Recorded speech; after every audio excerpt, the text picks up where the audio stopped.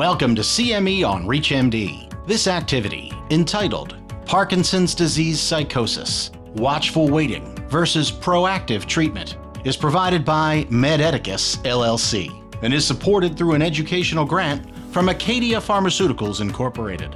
Prior to beginning the activity, please be sure to review the faculty and commercial support disclosure statements, as well as the learning objectives.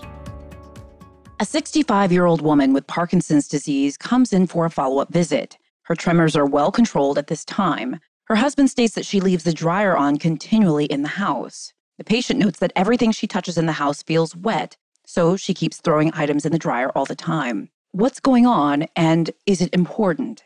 I'm your host, Dr. Jennifer Caudle, and I'd like to welcome Dr. Kevin Black, professor of psychiatry, neurology, radiology, and neuroscience at Washington University School of Medicine in St. Louis, Missouri. Dr. Black is joining me to share his insights on the importance of early identification and evidence-based management of psychotic symptoms in our patients who have Parkinson's disease. Dr. Black, welcome to the program. Thank you. I'm glad to be here to share some of my thoughts about one of the challenging non-motor aspects of Parkinson's disease. Yeah, this is actually a very important topic, and I'm really glad that you're here. So let's dive right in. Dr. Black, why is a diagnosis of Parkinson's disease psychosis such a big concern? So psychosis is a very serious complication of Parkinson's disease for a number of reasons.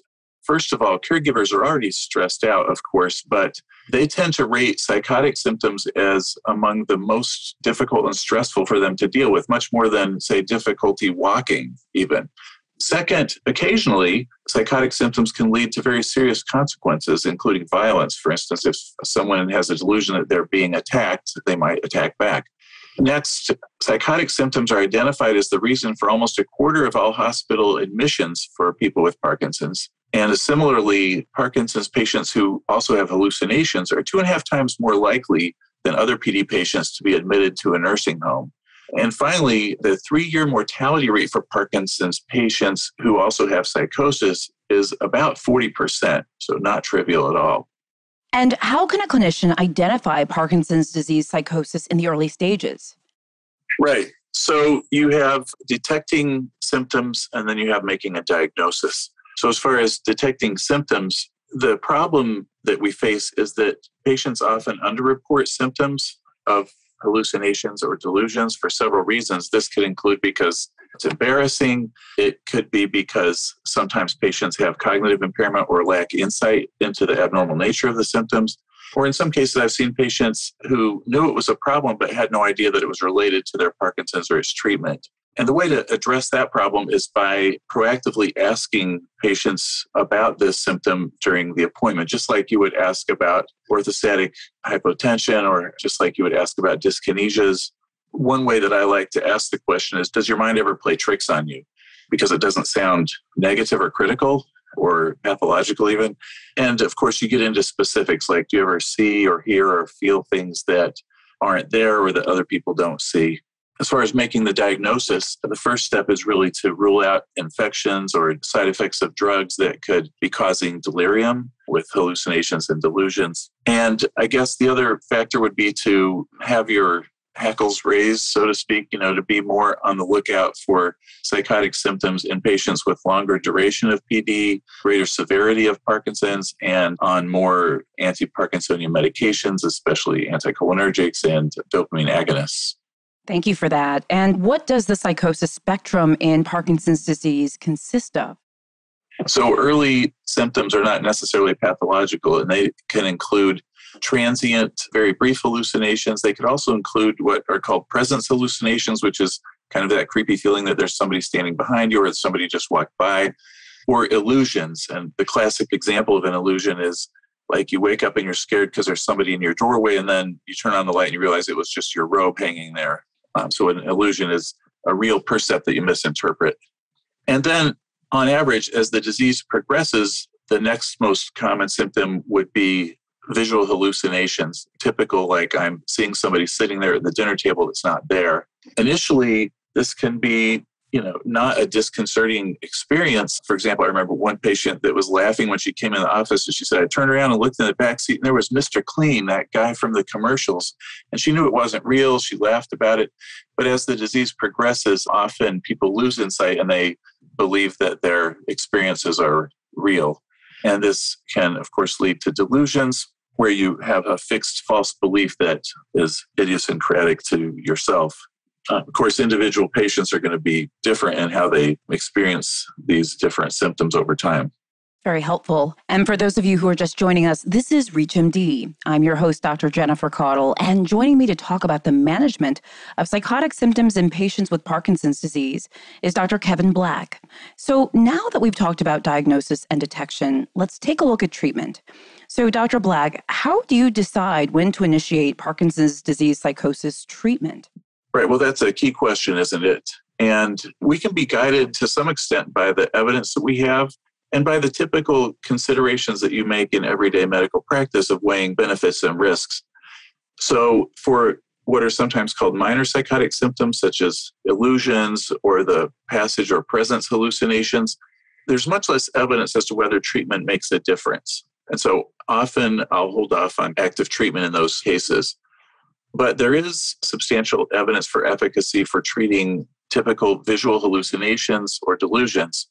One of the reasons for early treatment, which is what I tend to prefer, is that symptoms are often quite bothersome to patients or caregivers. As one example, if you are a patient who believes that someone's trying to harm you, that's a scary sensation. It's very uncomfortable and it kind of ruins your life at the moment.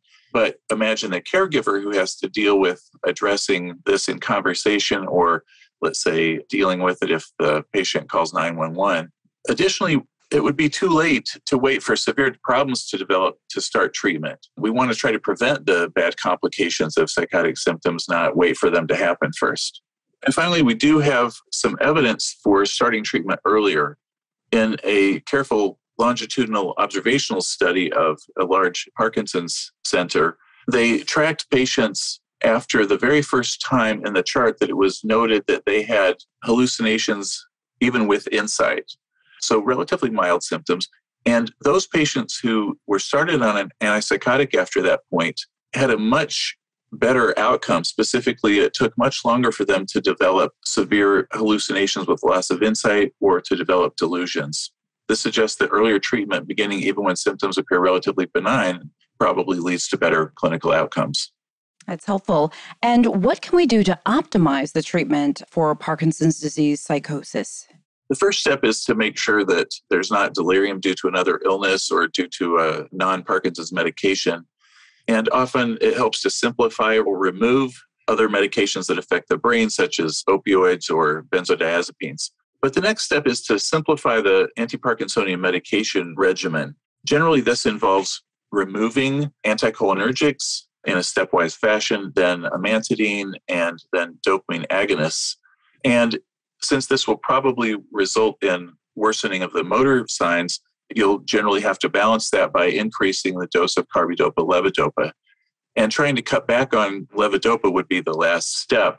At this point, many patients, however, are going to have enough clinical worsening that in terms of their Parkinsonian signs, that they need something different. And at this point is when you generally add an antipsychotic. Now, there are 3 antipsychotics that have been judged clinically useful for PD psychosis according to the Movement Disorder Society published guidelines. They are pimavanserin, clozapine, and quetiapine. So to take them one at a time, pimavanserin is the only FDA-approved agent. It's a serotonergic drug, and it is not a dopamine antagonist, which is probably why it is better tolerated in that there are no motor side effects of using it, as opposed to all the dopamine antagonist antipsychotics. Clozapine, it would be an off-label use to treat for Parkinson's psychosis, but there's very substantial evidence showing that it's clinically effective. The main downside is a practical one, that its use requires initially weekly blood draws that eventually space out somewhat in time. And this is somewhat of a hassle both for patients and for clinicians and pharmacies. Finally, quetiapine may be the most commonly used antipsychotic in Parkinson's disease psychosis. But again, it's an off-label use, and there's really no evidence for efficacy. In other words, there have been 4 or 5 randomized controlled trials, and in no case did the pre-specified outcome improve more with quetiapine than with placebo. Now, once we talk about antipsychotics in Parkinson's, it's worth noting that all of them have a black box warning. that says that there's increased mortality in elderly patients with dementia-related psychosis when they're treated with antipsychotics. The label, of course, for pimavanserin is altered to say it's not approved for treating patients with dementia-related psychosis unrelated to its actual indication, unrelated to the hallucinations and delusions associated with Parkinson's disease psychosis. Okay. And Dr. Black, before we close, are there any key take-home messages that you'd like to share with our audience? Yeah, thanks. The way I'd summarize it is this. Psychosis is actually fairly common in Parkinson's disease as it progresses over time. One estimate is that maybe half of patients will experience it at some point in their illness. But you may have to look for it to know that it's there because patients don't always tell you. Untreated, it can cause serious problems, including difficulties with care for caregivers, hospitalization, or even death. But fortunately, it is treatable. And that's a great way to round out our quick overview discussion on Parkinson's disease psychosis. I'd like to thank our expert, Dr. Kevin Black, for helping us better identify PDP early and initiate effective treatment. Dr. Black, it was great speaking with you today. My pleasure. Thanks. You have been listening to CME on ReachMD. This activity is provided by MedEdicus, LLC, and is supported through an educational grant from Acadia Pharmaceuticals, Incorporated. To receive your free CME credit or to download this activity, go to reachmd.com/CME. Thank you for listening.